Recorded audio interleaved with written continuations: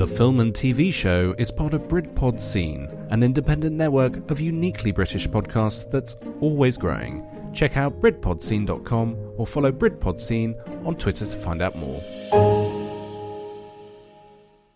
Fasten your seatbelts. It's going to be a bumpy ride.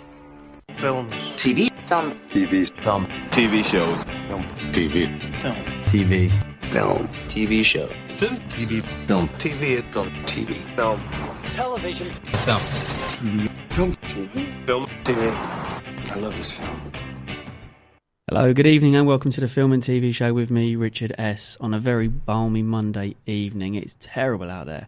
It's amazing, Rich. What are you talking about? It's lovely. It might so be nice outside. It might be nice outside, but I'm not exactly dressed for it. No, I've you're literally not, in my work stuff, so which will be a constant thing now. I won't be able to get changed. It'll be coming straight from work, which is fine. I don't mind. I'd rather be in short and t-shirt, but shirt and trousers and shoes will do. So, yes, we've been away for a while. We are back. Some things happened here that were out of our control, unfortunately. So I won't go into detail, but we are back. We are here every Monday, 7 o'clock. Andrew is with me. Hello. Hello. We are waiting for Alex, but he's not here yet, he's late, so we'll see. So he will get ripped when he comes in, if he comes in. If he's remembered, it's been like a month since we've been back. That's very true. So we shall see.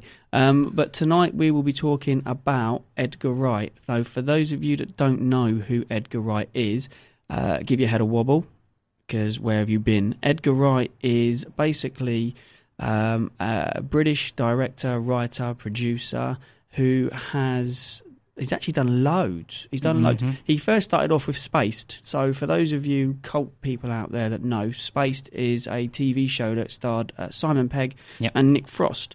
It was actually poorly rated when it first started, but it actually got really good, and it picked up cult status when it finished. It's like a lot of programs that when it starts, people are like, meh. Yeah, a bit like Firefly that didn't take off when it first came out, and now it's this huge thing. That, but even the It Crowd as well. That was the same. It didn't get much following, but now it gets loads. But yeah, so he basically wrote and directed that, and then he moved on to feature films, and you may recognise some of his credits as thus. So you have the Cornetto trilogy, as it is more well known, and for those of you who are not well versed in film and TV, the Cornetto trilogy are Shaun of the Dead, Hot Fuzz, and The World's End. Indeed. And everybody knows Shaun of the Dead, yes, because it's probably one of the most cult classic films of modern cinema, I think, just because it's so I don't know, it's brilliant. It's so clever in that it's a spoof movie, but at the same time, it's not so spoofy that it kind of like the scary movie films, which are so spoofy, you're just kind of like, oh, but this is just rubbish, right? Whereas compared to Shaun of the Dead, where it has its jokes and it has its kind of spoofs of its genre, but it's not so much so that it doesn't loses its status of its own film almost. Yeah, and that's the beauty of it. I mean, you have the Wayans Mickey take films, like Scary Movie and Dance Flick and Not Another Teen Movie or whatever, but it is a spoof, and that's one thing that Edgar Wright does, and it's one of the most prominent things in his style, is that he likes to dig at specific types of movies. So Shaun of the Dead is zombie movies. He's a massive George A. Romero fan as well, by the way. So it was obviously he was going to do one of those, and he also directed one of my all-time favourite films, which is Attack the Block. I absolutely love that, and he was an executive producer on that. He also wrote some of it as well, which you can tell because of the action sequences and some of the bits. And obviously it stars Nick Frost and a very now famous John Boyega. So Edgar Wright can take absolute plaudits for John Boyega's career thus far. But he basically likes to poke fun. So obviously you've got zombies for Shaun of the Dead. You've got police action movies. Not so much your police academies, but your Training Day. More serious kind of detective films. So it's kind of like a Mickey take on that. And then you've got The World's End, which is all about apocalypse-style films. That was actually a dig. The actual name, The World's End, is actually a dig at the film that stars Seth Rogen and James Franco. Oh, yes, Which is, I think it's just called Bless you. Yeah. It's just called The End, I think. Yes, yeah. It's like a Mickey take on that. And I actually really like The World's End. It's actually really, really good. But we will go into more detail. There's one particular part that I love absolutely. It's not till the end of the film, mind. Yeah. But I do absolutely love it. I think it's hilarious. That's interesting. Because I kind of got, I don't know, maybe half an hour, 40 minutes in, and I was watching it with my wife, Claire, and it just wasn't really hitting my funny bone, I think, at the time. I think because for me it was a lot more, well, for me and my wife, it was a lot more kind of sweary and stuff like that, which is fine, but it just wasn't. Yeah. It wasn't making me laugh that much, and then Claire wasn't really that interested, so we kind of ended up just switching it off. Yeah, so. It was nowhere near as funny as Hot Fuzz and Shaun of the Dead. Absolutely nowhere near as funny, but then it's probably not supposed to be, because when you look at the type of the characters and you look at the type of the way that it's written, it's not supposed to be funny. Yeah, it's just, it's supposed to be kind of like, well, this is the end of the world, but wouldn't it be funny if we mix it with a little bit of Guardians of the Galaxy type stuff? Yes, yeah. And a little bit of Hitchhiker's Guide to the Galaxy thrown in as well with the robots and everything. Yeah. So yeah, it was quite funny. To be fair, I don't think I didn't get far enough into it to really let it. I mean, they hadn't even kind of got past, the start of the pub crawl yet, so I didn't really get into enough of it to appreciate it. So I'm sure I'll watch it again at some day. Yeah, absolutely. But we will. You will also know Edgar Wright from one of the most best-selling films, I would say, of the last year or so, which is Baby Driver. Yep. Which was an absolutely fantastic film and harks back to his love of all things action. And if you've not seen Baby Driver, please go and buy it on DVD. Watch it on Netflix or Amazon or wherever you can, because it's brilliant. I mean, I love it because of the soundtrack. Yeah. For me, at the moment, films with epic soundtracks are always great. And and I think that Hanson Elgort, is that his name? Anson Elgort, or whatever his name is, from Ready Player One, is actually really, really good as Baby. And it is a brilliant, brilliant film. It's one that it kind of tugs on everything, because you've got a little bit of romance, a little bit of violence, a little bit of action, but you've also got this one particular person who just seems to run and hide everything. I mean, it's got Kevin Spacey in it, so that will put a lot of people off anyway. Yeah, no, unfortunately. Which is a bit crap, but, it is what it is. But it is a great film.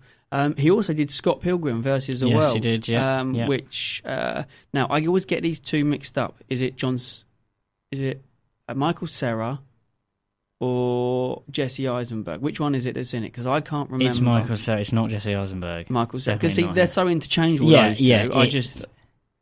I don't know. It's the one from.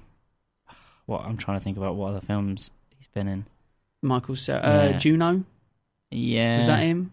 Maybe. I mean, again, yeah. So see, we should just do a show on Michael Cera. Was it Michael Cera or was it Jesse Eisenberg? Yeah, we should just put it out to everyone. Have a guess, Michael Cera or Jesse Eisenberg, because they're so similar, so interchangeable. But anyway, that's by the by. Edgar Wright is a fantastic British director, and one that follows in the same ilk as Matthew Vaughn even, but he's got his own unique style. And just reading some of his wiki, he was born in Poole, in Dorset. Oh, hello! Thanks for joining us. Welcome. So Alex has just strolled in. He was stuck in traffic though. He did message to say he was stuck in traffic. So it's fine. It's fine. Hi. What did I miss? We're everything. Just everything. You know what? We're just going to call it. Just everything. Yeah. Yeah. It's hell out there on the roads today. Yeah, I can imagine. Yeah, the heat always brings out the morons, doesn't it? So, exactly. But no, we're just kind of going through the filmography at the moment, an overview of Edgar Wright's filmography at the minute. Yeah. Just gone through the Cornetto trilogy and stuff. So yeah, but yeah, he was born in Poole in Dorset. And he is 9 years older than me. He's 9 years older than me, right? This guy is like a multi-award-winning director. Yeah. But he's so unassuming. You look at a picture of him, he looks like pretty much anybody that lives down in Cornwall area. He's got hipster. Hipster. But the thing about him is he's so unassuming that you wouldn't even realise if you walk past him in the street. He's not like you. Spot him. Yeah, exactly. He's not like you, Quentin Tarantino, who you'd spot a mile off. Or Steven Spielberg. Or even Spielberg. Yeah. Or even Ridley Scott. Yeah. James Cameron, all of those, you'd be like, I can picture them and I can see them. Whereas Edgar Wright, you wouldn't recognise, which I think is part of the charm with him. I mean, he is a fantastic director, writer, and producer, and he has a hell of a back catalogue as well. He's got a hell of a back catalogue, which is great. I mean, Space was obviously like we touched on, was brilliant, and you had the cornettos, 3 cornettos, and he did that because it was Simon Pegg that actually said we should make it very loosely tied into each other. Yeah, and Nick Frost was eating a cornetto at the time. Yeah, and he was just like, why don't we just do cornettos? Yeah. Well, they said it's also because the cornettos was his favourite, or the joke was, whether it's his serious, or not, it was a hangover cure. Yes. Right, so that's why they always get it in the morning, because they're going down to the corner shop and grabbing a cornetto because it's their hangover cure. So yeah, and the fact that they add it into the others as well is just clever, isn't it? It is, but it's so loosely done on it. You know, it's just it is hilarious. He's written loads of stuff. The Adventures of Tintin. Yep. He's done that. Almost did Ant-Man.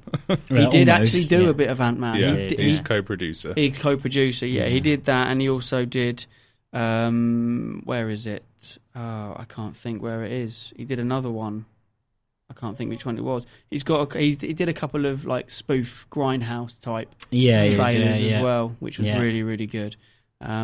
But yeah, I mean, we'll go into his style a little bit more in a minute. We'll play a little bit of music. We'll just play a quick song, and then we'll be back. Tonight I'm gonna have myself a real good time. I feel alive, and the world I'm turning inside out. Yeah, I'm floating around in ecstasy. So don't stop me now. Don't stop me, 'cause I'm having a good time, having a good time. A shooting star leaping through the sky. Defying the laws of gravity. I'm a racing car passing by like Lady Godiva. I'm gonna go, go, go. There's no stopping me. I'm burning through the sky. Yeah. 200 degrees, that's why they call me Mr. Fahrenheit. I'm traveling at the speed of light. I wanna make a supersonic man out of you. Such a good time, I'm having a ball. Don't stop me now. If you wanna have a good time, just give me a call. Don't stop me now. I'm having a good time. Don't stop me now. I'm having a good time. I don't wanna stop at all. Yeah. I'm a rocket ship on my way to Mars on a collision course. I am a satellite. I'm out of control. I'm a sex machine ready to reload.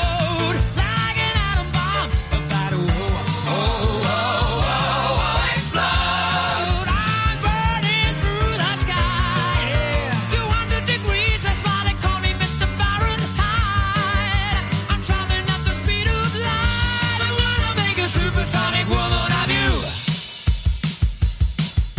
Don't stop me, don't stop me, don't stop me. Hey, hey, hey. Don't stop me, don't stop me. Ooh, ooh, ooh. I like don't stop it. Me, don't stop me. Have a good time, good time. Don't stop me, don't stop me. Oh.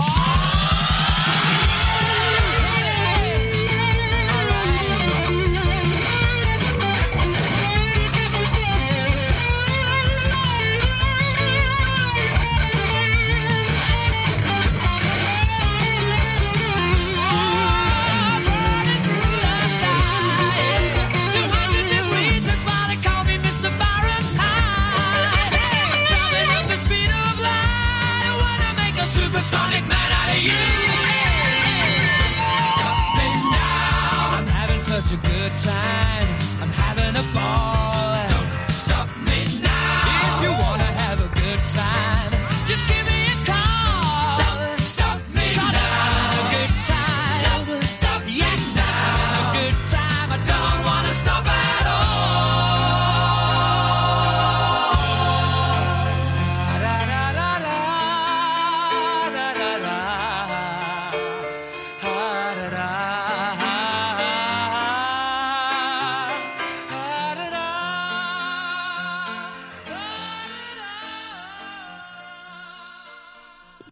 I love the scene when that's playing in Shaun of the Dead. Yeah. It's absolutely amazing. The way they just get it in time with it is fantastic. It's a great song anyway. But he does a lot of good stuff with music in his films, including Baby Driver. Well, which we were talking about. He just picks it up, and I've got one of my favourite songs from Baby Driver coming up in a bit because I absolutely love it. And every time I hear it, it just reminds me of the diner scene where she walks past and she starts singing it, and he's like, "What is B-A-B-Y, yeah, that's cool." I didn't actually think it was a real song, but actually it is a real song, which I didn't know about. But anyway, so I can't profess to actually be a massive fan of Spaced. I haven't really seen it. I'll be honest. Really. I am a massive fan of Attack the Block though, because I love that film, and he was executive producer on that, as we said, and I love that, and that's a film that kind of slipped under the radar about 8 years ago, 7-8 years ago. I think it's 2010-11.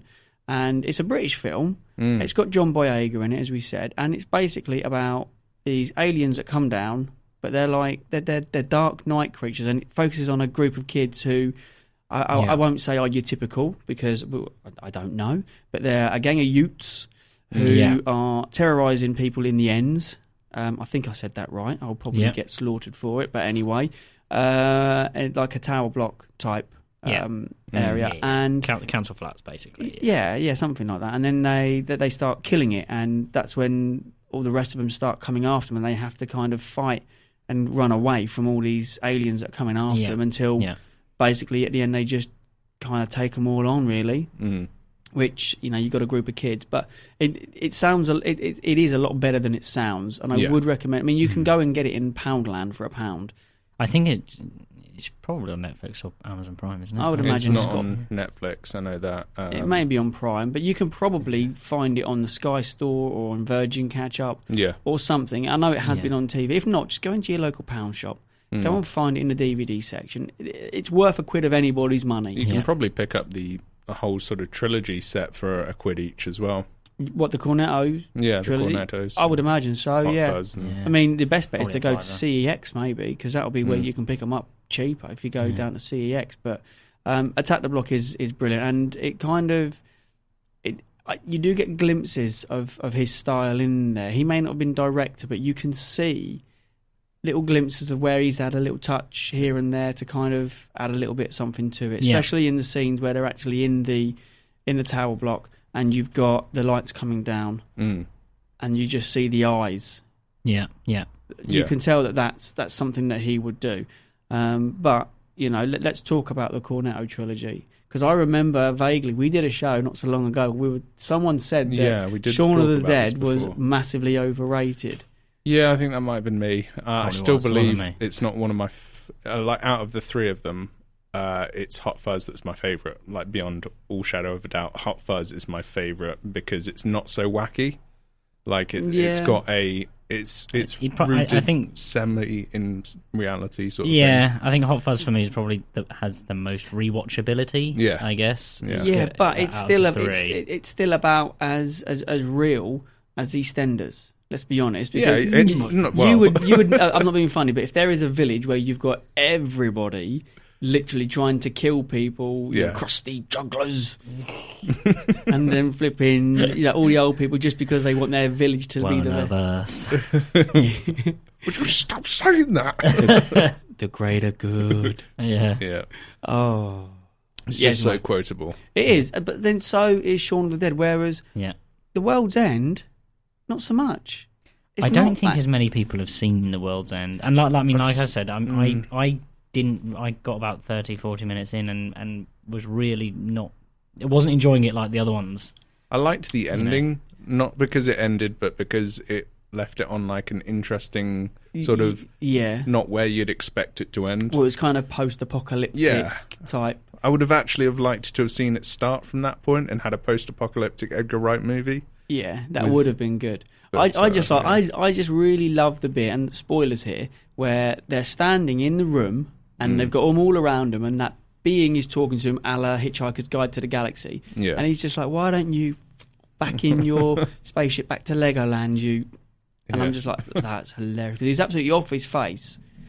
But I can see that that's what somebody would actually do. There would actually be someone who would do something like that to... I think that's what he's majorly good at, which is taking the unbelievable and unrealistic and dumping heavy loads of realism into it. Well, you've only got to look at Baby Driver for that. Yeah. You know, you can totally believe that there would be someone out there who's a getaway driver, but who has that, just that spark about them that could quite easily get out of any situation almost, but on the flip side, doesn't want to hurt anybody. All they're doing it for is to pay back something. He describes that, like Edgar Wright has described that Baby Driver as like almost a musical. Yeah, and I can see it because it literally, the music plays almost centre stage. You know, the fascination with his with the different iPods for his different types of moods. You know, you've got the tapes that he makes as well, using that old school little slipboard thingy. That's like back from the 1960s, which is brilliant, all the way up to just the way in which he puts it together. And I mean, we were saying Ansel Elgort he's fantastic in that. Yes. Yeah. I mean, he doesn't have very many lines, but the driving, I'd love to know if he actually did the driving himself. I would really love to know. I wouldn't suspect. Like, just probably parts of it. If he's in a crash, then the whole film's scuppered, isn't it? Well, not only that, it's like there was a lot of high-speed precision driving in there. Yeah. I would expect just stunt drivers to do that. Yeah, but it'd be nice if he was doing it a la Tom Cruise and actually giving it a bash, because that would no be one good. can do crazy like Tom Cruise. Well, he's his own type of crazy, isn't he? I honestly think the producers must have heart attacks when Tom Cruise goes, "I want to do this stunt." More than likely. Oh, no. Yeah, but if you get hurt, then production is on hold for all the movie stops. Yeah, exactly, and you're just like, great. Are you going to pay out of your wages for everything that goes wrong? Right. So, shall I give you a couple of little trivia tidbits about Edgar Wright? Trivia. So, he asked Simon Pegg to turn down a role in Dog Soldiers, which, by the way, is an absolutely cracking film. I just have to say now, it's a very cult film with Sean Pertwee in it. But if you can find Dog Soldiers, it's like I think it's my dad's favourite film. He loves Dog Soldiers. I love it as well. It's brilliant. But he asked him to turn down a role as he wanted Simon Pegg's very first role to be in Shaun of the Dead, which it was. Yeah. And that kind of made it, didn't it? It made Simon Pegg as an actor, didn't it? Yeah, I mean, he absolutely. wasn't really a known person before then. Edgar Wright's favourite film is Raising Arizona from 1987. Okay. He said that he directed one single shot of Star Trek Into Darkness during the scene featuring the Klingons on Kronos while being uncredited for that shot. So he literally directed one shot. Ironically, that is my favourite sequence from Into Darkness. Yeah, it won't even be the whole thing. It's the Klingon bit, absolutely. Part of that. A shot is not... Well, a shot can be one certain camera angle, so he'd be on set and he would literally manoeuvre the camera himself into that shot. Yeah, Russell T Davies offered Wright the job to direct some Doctor Who episodes, but he turned it down because he was doing Shaun of the Dead. Could you imagine Edgar Wright doing Doctor Who though? Well, it's a waste of talent. No, it wouldn't be a waste of talent. No, it wouldn't. It would be fantastic. It would be brilliant. He was actually considered for director of Star Trek Beyond. He would have done a much better job on that. Beyond is the worst of the three. Really? Yeah. Oh, sorry, no. Beyond is the last one, right? Beyond is the last one. I agree. Sorry, I was thinking that we were talking about the middle one. No. Into Darkness wasn't Beyond that bad. I watched it on the plane when I went on holiday a couple of weeks ago, and I was kind of just like, nothing's really happening. Yeah, it's kind of boring. Beyond is literally that, but I would argue that Beyond. Well, I don't know where we're going off topic, but with Star Trek Beyond, it is the most like the original TV series because it's a serialized adventure that connects nothing to the other two. Yeah. It felt like it was replaying the same themes of, I'm going to, spoilers, I'm going to leave and, stop being captain, and Spock's also saying, I'm going to go off and do this. And you're like, I'm sure this happened before. Yeah, and at the end, they kind of decide, oh no, we're going to stay together. And you're like, I know. Anyway, his brother Oscar is an artist. Oscar, right? Yeah. Okay. He was considered to direct Mission Impossible: Ghost Protocol. That would have been cool. I'd love to see him and Tom Cruise together because I think that'd be just any film with Simon Pegg in. He's been asked to direct. Oh yeah, I just realised Simon Pegg's in Ghost Protocol. Oh wow, and he's in Star Trek as well. Yeah, so it's like, my god, so it's not nepotism. It's not what you know, it's who you know. Yeah. And surprisingly, he's a huge fan of action films. Which would come as a massive surprise. Absolutely, no way. And he's a very, very close friend of Quentin Tarantino. So they're very, very close friends. I heard Scott Pilgrim did not break the box office. In fact, it didn't make half of its budget back. But it was what's it? Quentin Tarantino loved that film. Yeah, and contacted Edgar Wright because of it.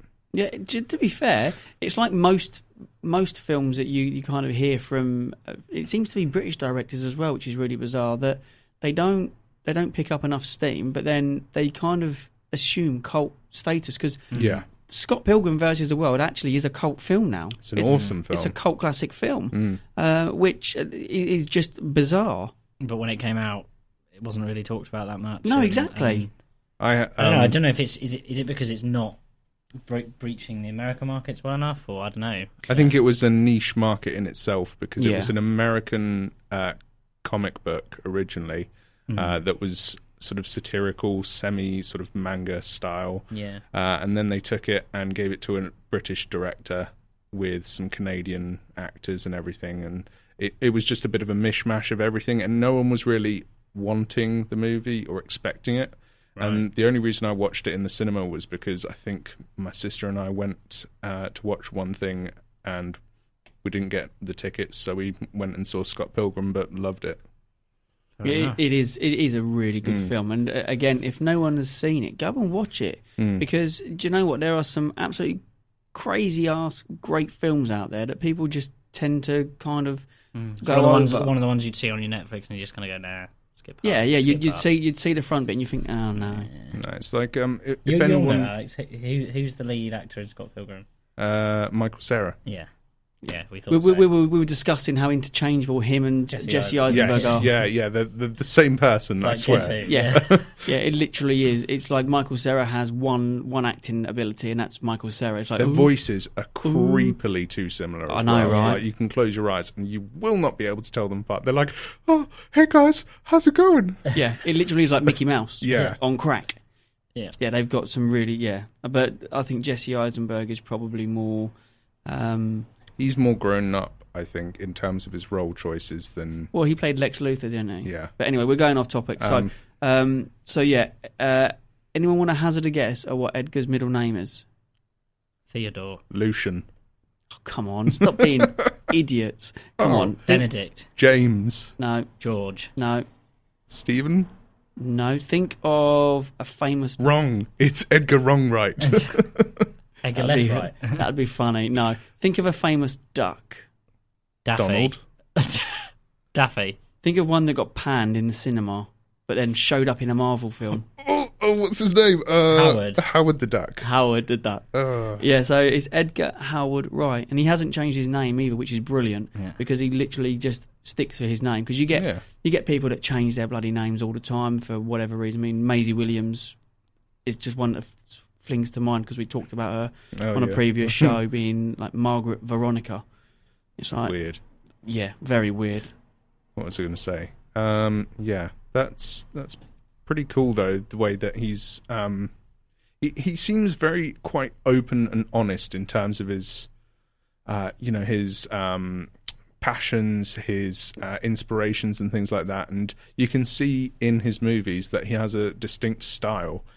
Although I don't think it necessarily pigeonholes him in any way. No, absolutely not, and I totally agree. I think his style is very similar to Matthew Vaughn. I think that they have quite a similar style, but Edgar Wright's is more. It's not as polished, I would say, and that's not being disrespectful. What I mean is that because it's not so polished, it has that air of what's the word I'm looking for? Where anything could literally happen, you just don't know. It's got that air of unexpectedness about it because it's not as... Because you've only got to look at The Golden Circle with Matthew Vaughn. Very polished, very Americanized. Whereas Edgar Wright could have gone down that route with Baby Driver because that was a very American film. but he kept to his roots, and that wouldn't. All you need is a cornetto in that, and you would actually think that could fit in terms of directing style, in terms of screenplay, in terms of editing, production. That would fit in a similar ilk to the other three films if there was a cornetto in it. And if anyone can find one in there, then that'd be great. But I don't think there is. I've watched it about 8 times. I don't think there is. Yeah. But he has his set style, and he obviously doesn't settle for anything less than his own way, which is brilliant. He doesn't, because obviously that's why he split ways with Marvel. Yes, because he wouldn't be allowed to. Well, they just wanted to rescript it. Yeah, and he had written the original, so he. That's Ant-Man, wasn't it? Yeah, well, it's basically saying we don't like what you're doing, but we want to keep you anyway. So what's the point of me being here if I'm not going to do it? I find it highly ironic, though, that they basically get rid of Edgar Wright for Ant-Man, and then have Taika Waititi do Thor Ragnarok, who is, I would say, along the similar vein of. Well, no, actually, I'd say Taika Waititi is completely off the reservation in terms of. Oh yeah, he's absolutely batshit crazy. Yeah, he's funny, and he's got a great comedic talent, and especially if you watch the What We Do in the Shadows, the vampire one, that's hilarious. But I just find it ironic that they've got that sort of comedy, and they allow Taika Waititi to have that much freedom. And just run with it, because it was. So, I mean, one of the things we talked about is it's so different to the other Thor films. It's not like. It's so different from any Marvel. Well, yeah. Because it just goes way too sort of comic-y, like comic book almost, because it's so bright. Like I do enjoy that movie, but it's visually so bright and like almost it was going, okay, we're going to make Thor almost a Guardians of the Galaxy style film. But that's exactly what it was. It was preying on the success of Guardians. Yet the irony of that film is the most talked about character is the one that Taika Waititi plays. Yeah. Which, Cork? Yeah, exactly. I'm made of rock? Yeah. But I actually thought, just going off topic, that was the guy from District 9, the South African guy. Oh, yeah. Sholto Copley. Yeah. I thought that was actually him. And I was adamant that it was him. See, a lot of people think it's a South African guy. I've had so many people say, that's South African accent. I'm like, no, it's New Zealand. It's definitely Kiwi. But, you can just tell. I mean, when I first watched it, I thought it was Sholto Copley, because I love him, and we will talk about Sholto Copley in a different one, because he's amazing in District 9, and he's amazing in Hardcore Henry as well. Yeah, amazing. But yes, it's good that Edgar Wright is completely uncompromising in his.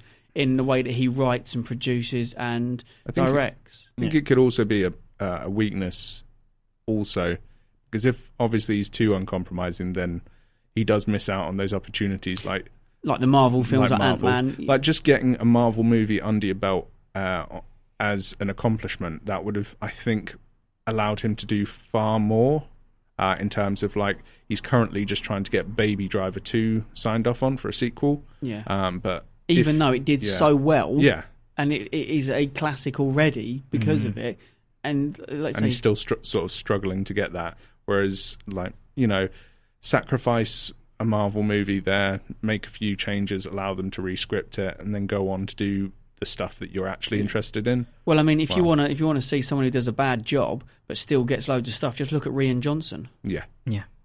And if you don't know who Rian Johnson is, then he did The Last Jedi. He did The Last Jedi, and hopefully that's his last project. No, well, have you seen this petition thing about?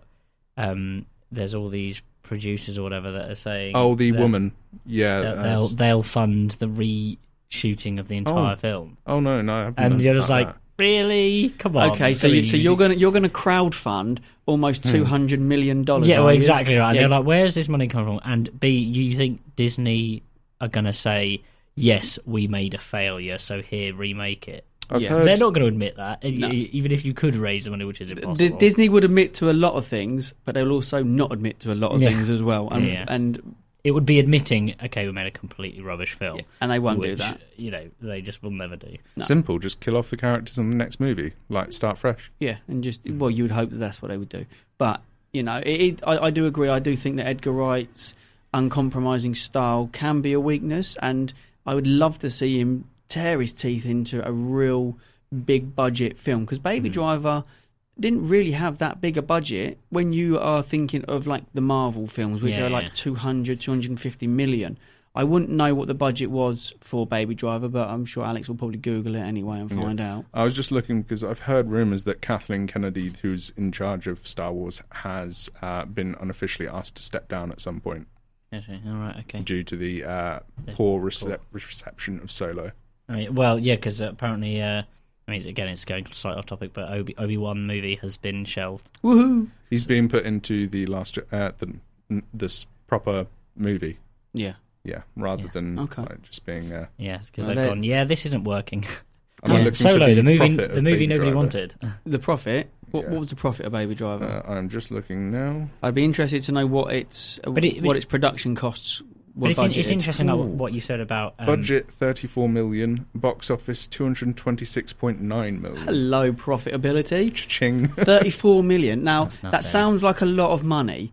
But in the filmmaking world, that is not. I would imagine that probably 20 million of that went on Jamie Foxx and Kevin Spacey. That's 3.5 episodes of the first season of Game of Thrones. Right? Yeah, pretty much. Yeah, because that's like 10 million an episode of Game of Thrones at the start. I'm sure it's gone up since then. I'm sure they probably got it down actually in terms of being able to reuse stuff and whatnot. But still, I'd imagine it'll be a lot more. But 34 million quid that cost to make Baby Driver. £34 million.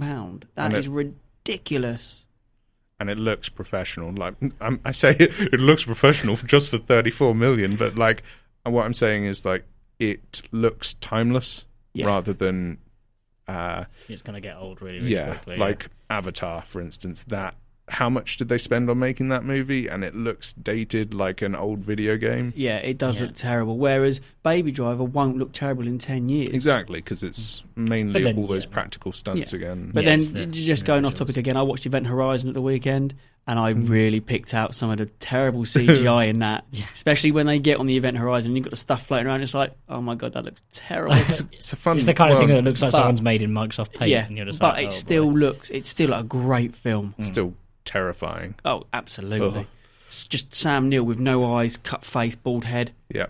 Brilliant. You know that there's is it that film that's meant to be that people say it might be a prequel or a tie-in to the Warhammer universe? Oh no, there's definite like theories online, and there's people wonder if I can't remember who directed it, but they was wondering if he took like inspiration from it or whether. Warhammer took a little bit of inspiration from him to craft the later sort of stories, but it's very interesting, very cool. Nice, especially from his cut face and everything. Yeah. He looks just like a heretic. Yeah. Oh yeah, I mean they're all perfectly cut as well. But we'll play a quick song. We're going to play this song from Baby Driver, and then we'll be back.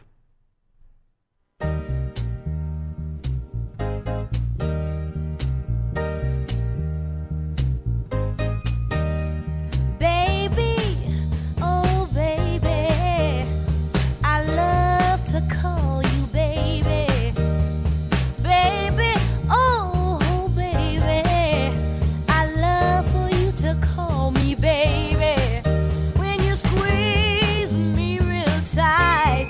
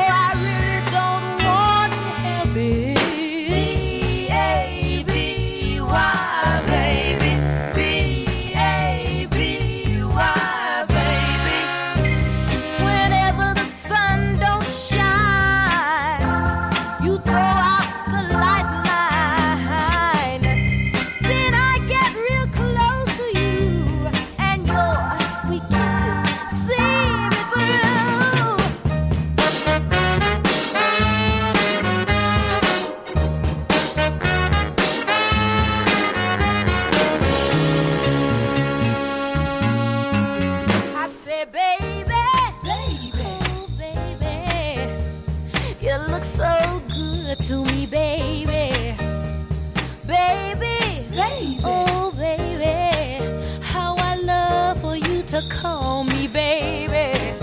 When you squeeze me real tight, you know you make wrong things right.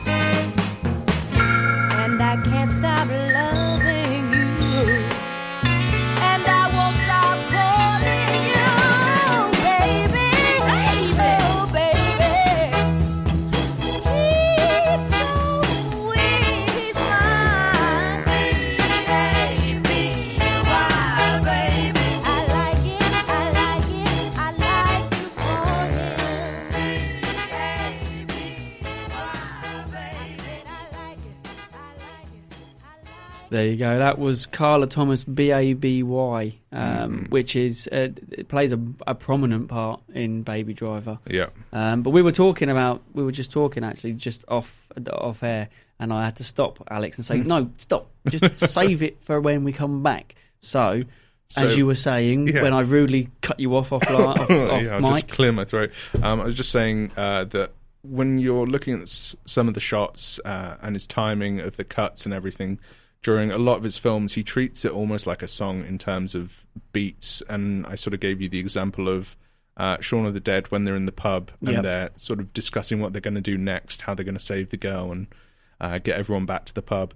The cuts in it are very precise, and it's like a beat because it's just rapid but on tempo all the time. And then you said you were going to say something. I was going to say that actually, just a random tidbit that I happenstanced upon earlier on while I was at work. Should have been working, but I was actually having a break from looking at the screen, so I was looking at my phone instead because that's completely different. That works. I know, right? That in almost every one of Edgar Wright's films, he has to have someone jumping over a fence or attempting to jump over a fence. Because you've got it in Shaun of the Dead, you've got it in Hot Fuzz. Have you never seen someone jump over a fence? And he just pops over the fence. And then in The World's End, he tries to do it again and just goes right through it. Yeah. So and Baby Driver has him jumping over loads of things. He has him jumping over a metal fence. So that could count. So technically it does. Yeah. I'm going to say it counts. I am going to say that it counts because, but yeah, in all of his films, because it's a Mickey take on some action films where you always seem to have someone jumping over something, be it a car, a fence. Liam Neeson with his 52 takes in Taken 3. I know, right? Man, hilarious. That made me feel physically sick watching all those cuts. If you've not seen it, Andrew, please watch it just for a laugh, because it shows how Liam Neeson is obviously getting on a bit, but they could have just used a stunt double or something. And it's like 15 different takes showing him like climb this ladder. Well, not even a ladder, it's like onto a bin and then over a fence. But it's just so choppy and horrible. Oh dear. Oh, it is terrible. It's hilarious though. It is hilarious. But yeah, so no, there was a nice little tidbit there that Edgar Wright throws into his films, which it's all those little bits though that he throws in that he takes from his own perception of films when he's been watching them growing up. And I say that because he's, as I said, he's only 9 years older than I am, you know, which is phenomenal what he has achieved. You know, he's won 13 awards. Unfortunately, never won an Academy Award, but he has won several BAFTAs. He's won several British Film Awards, not the BAFTAs, the other type of British Film Award. The one that people don't really tend to talk about. A lot of awards for abroad, Canada, America, but never an Oscar, which is a shame because I'd like to have seen him win something for Baby Driver. I think he's got that sort of talent in him that could, like, over the next couple of years, you know, in the future for him, I could quite easily see him doing something like Ready Player One or something that sort of level. But he just needs that chance to do it, and I think he could definitely be up on par with the sort of Steven Spielberg level. Well, I mean, if you get you've got the likes of the Russo brothers, great as they are, and they do a good job. They do a good job. There is no reason why Edgar Wright couldn't do the same thing because he has that vision. He's got that I would say innocence about him because he's got that very much a never say care attitude to directing, which Matthew Vaughn used to have. And I say that because I've seen The Golden Circle. It wasn't so good. Yeah, whereas I mean, it was okay, but the original Kingsman was literally a breath of fresh air, and it took Matthew Vaughn to the next level, which is what Baby Driver has done for Edgar Wright, I believe.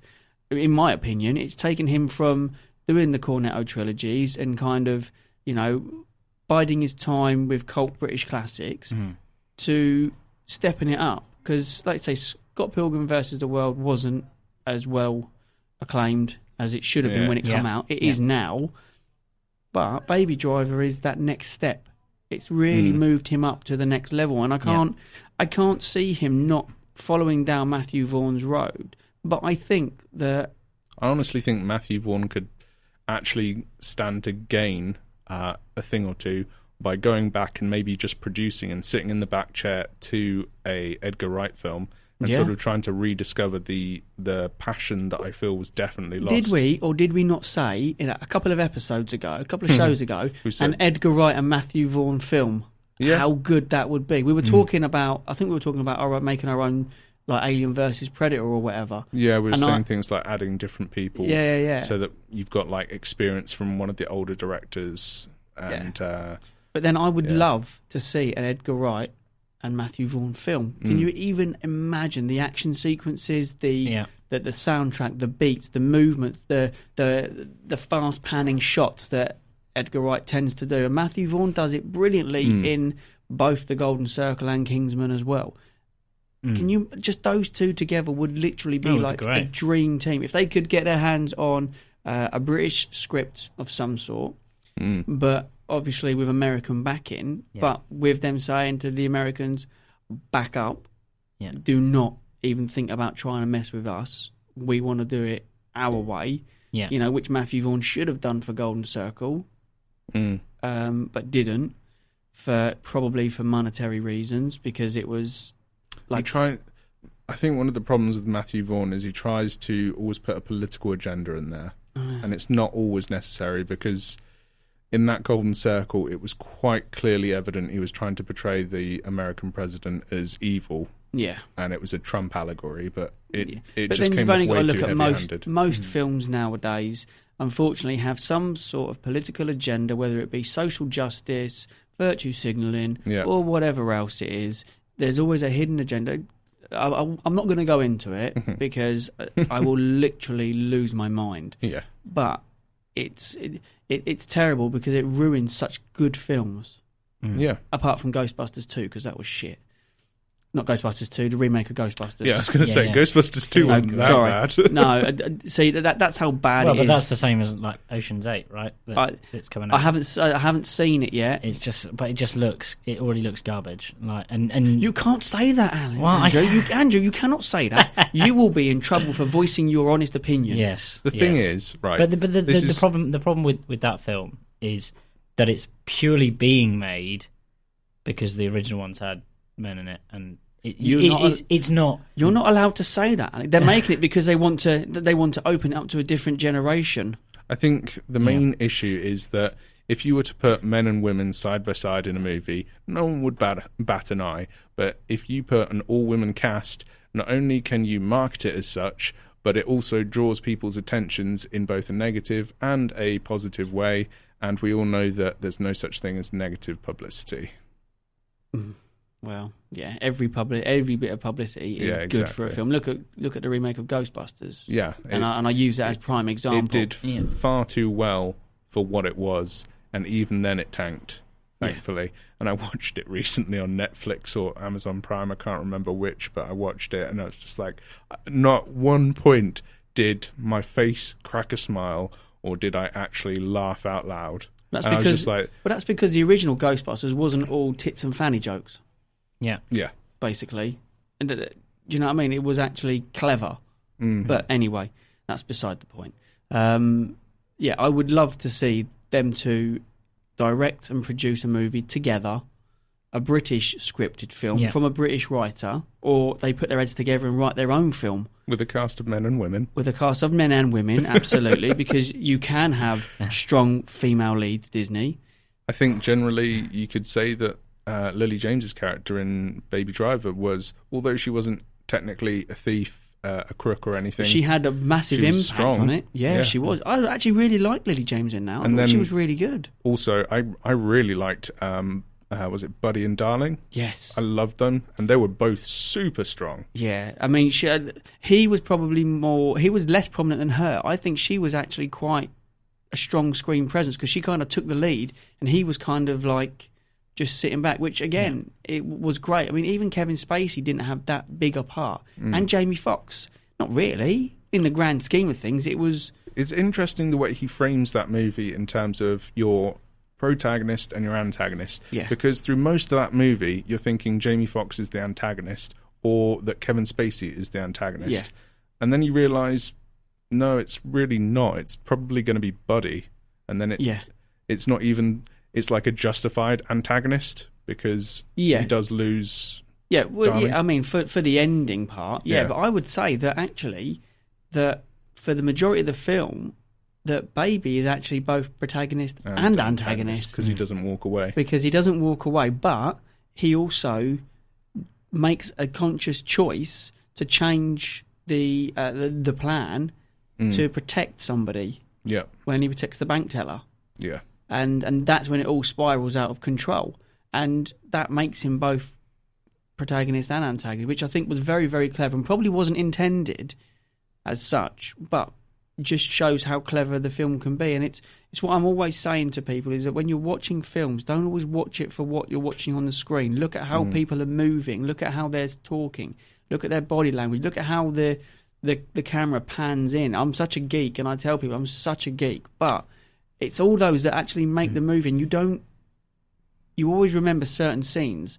You know, Guardians of the Galaxy or Deadpool, people will always remember the opening sequence to Deadpool. Yeah. Always. But that's no different to the bullet shot in The Matrix or a couple of the shots from Kingsman. It's using the same technology, the same bits. It's just making it funnier. Yeah. I just realised something as well, whilst thinking about all the movies that he's done, is he's also using colour to associate characters. Yeah. Because Jamie Foxx is dressed in pure red most of the time, which is very like if you going into the sort of theory of it, red is associated with like anger, violence, and things like that's that. his character. You've got Darling, who's in pink. You've got Kevin Spacey, who's in like the grey monotone suits. Yeah. Baby's the only one that changes colour like throughout the movie, and then at the end he's revealed to be white underneath all of his tops. He constantly puts like different jackets over the top of it. Then he reveals it, and he's white, which means he's good, effectively. Yeah, effectively he's good, and you only have to go back to like Shaun of the Dead, Hot Fuzz, even Attack the Block. They all have a colour scheme within it, which obviously it has to be meant. He has to mean that. Yeah. You know, and that's just another part to his visual storytelling is incredible. and that's exactly what he is. I think he is a multi-talented director, writer, and producer, but he's so effective at telling a story. You know, you only got to sit and watch any of his films to actually see a clear start, middle, and an end. And he never leaves his films open for a sequel, ever. None of his films have been... They're all concise. They all have an ending where you think, done, that is it. There is no room for a sequel. You could shoehorn a sequel into any of his films, obviously, like Baby Driver 2. But... It's not designed with it's not designed with that in mind. Looking for a sequel, yeah. Yeah, it's not like most of the other films where... The Avengers will return in Infinity War Part 2. Yeah, which we knew was going to happen anyway. Yes. But it doesn't have a clear open ending for a sequel. Even Baby Driver doesn't have really. You know, he comes out of prison and they ride off into the sunset. Yeah. That's literally kind of the ultimate goal of the film, is he just wants to ride off into the sunset with Deborah. I honestly don't know whether it is a good idea that he goes back and makes a Baby Driver 2, but I'll still see it. I'd still go and watch it. Oh, God, yeah, I'd still go and watch it, because why not? You know, it's not as if it's a film that wouldn't encapsulate the mind and the senses, because that's what his films do. Is that they're not just visually spectacular. The soundtrack, even now thinking about it after we spoke about it, the beats and everything, it all ties in. So, you know, I'm just glad that he's British, Yeah. And he's a British director, producer, writer, and would love to see him rip his teeth into something bigger, because he totally deserves it. Yeah. You know, he could quite easily tap up Quentin Tarantino, I'm sure, to say, Quentin, sort me out. I could quite easily see him helming the next Star Wars if it wasn't with J.J. Abrams, or Jar Jar Abrams, as I like to call him now. Well, yeah, he should have just given up after kind of Fringe. I think Lost in Fringe. Shouldn't have really ventured in, but at the end of the day, we have got some decent films. Yeah. But Edgar Wright is a fantastic director, fantastic writer. People don't tend to know much about him. People don't tend to really know.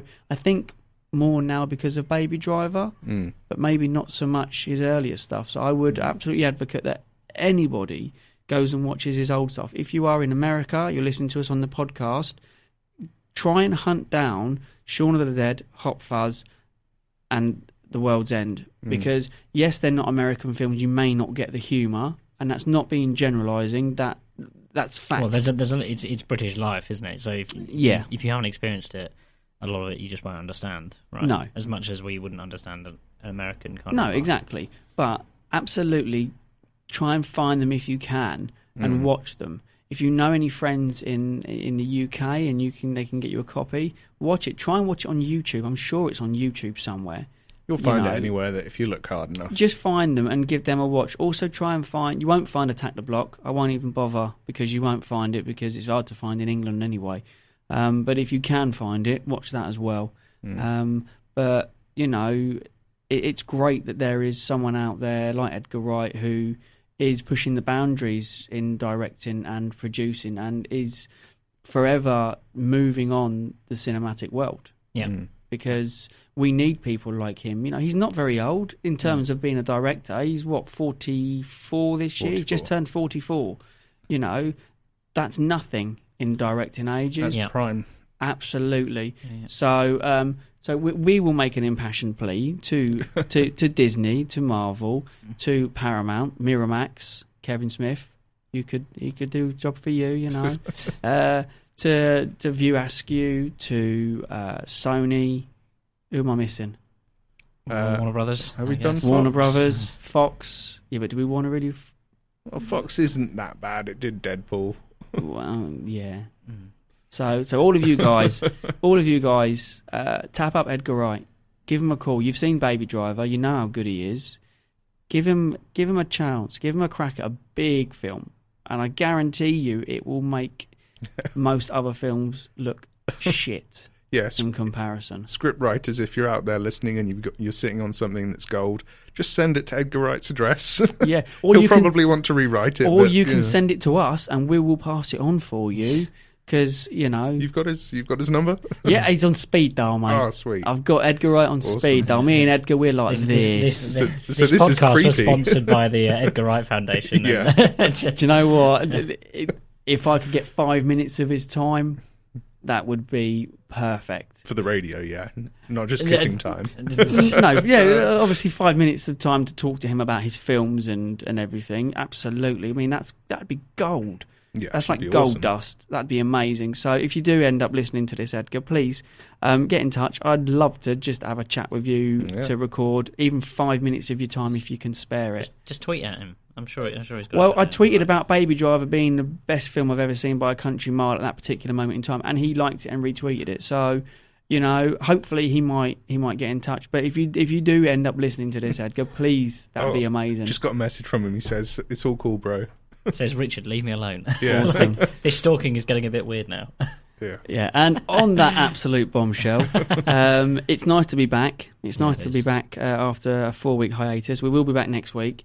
What we're going to be doing, I don't know. We'll have a discussion about what we're going to do. I'm sure I'll be on time next week. Yeah, and you can be on time next week. But we will be back next week. If you are listening on the podcast, thanks so much. We have broken 100,000 subscribers, so you guys are all awesome. All absolutely amazing. Thank you all so much for subscribing. Obviously, leave us a review. We'd love to have a review. We haven't had one in a while, so please leave us a review on iTunes. Let us know what you think. If you know any friends that might be interested, then share it with them. Get them to subscribe as well. And if you want to come on the show, or you want to do a little bit of recording yourself and send it in about a favourite film of yours, do it. Send it to us. You can tweet it to us. You can send it in message on Facebook. Yeah. You can find us on all social media except for Snapchat. Give us questions as well. Yeah, absolutely. Give us questions. Things you'd like us to talk about. Absolutely, anything at all. Other than Edgar Wright. Other than Edgar Wright, because we've done that. That's just a month-long podcast. Right. So that's it, gentlemen. Thank you very much. Thank you all for listening. It's been an absolute pleasure, and we will see you all again next week. Take care.